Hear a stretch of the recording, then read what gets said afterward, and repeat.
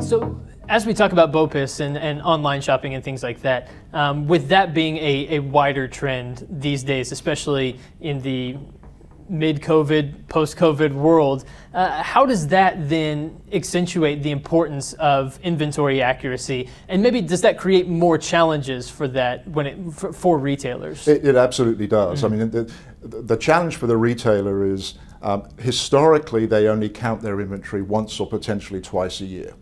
And that is the time when they will adjust their inventory records to reflect physical inventory. And so they've got very, very close to 100% accuracy at that particular point in time.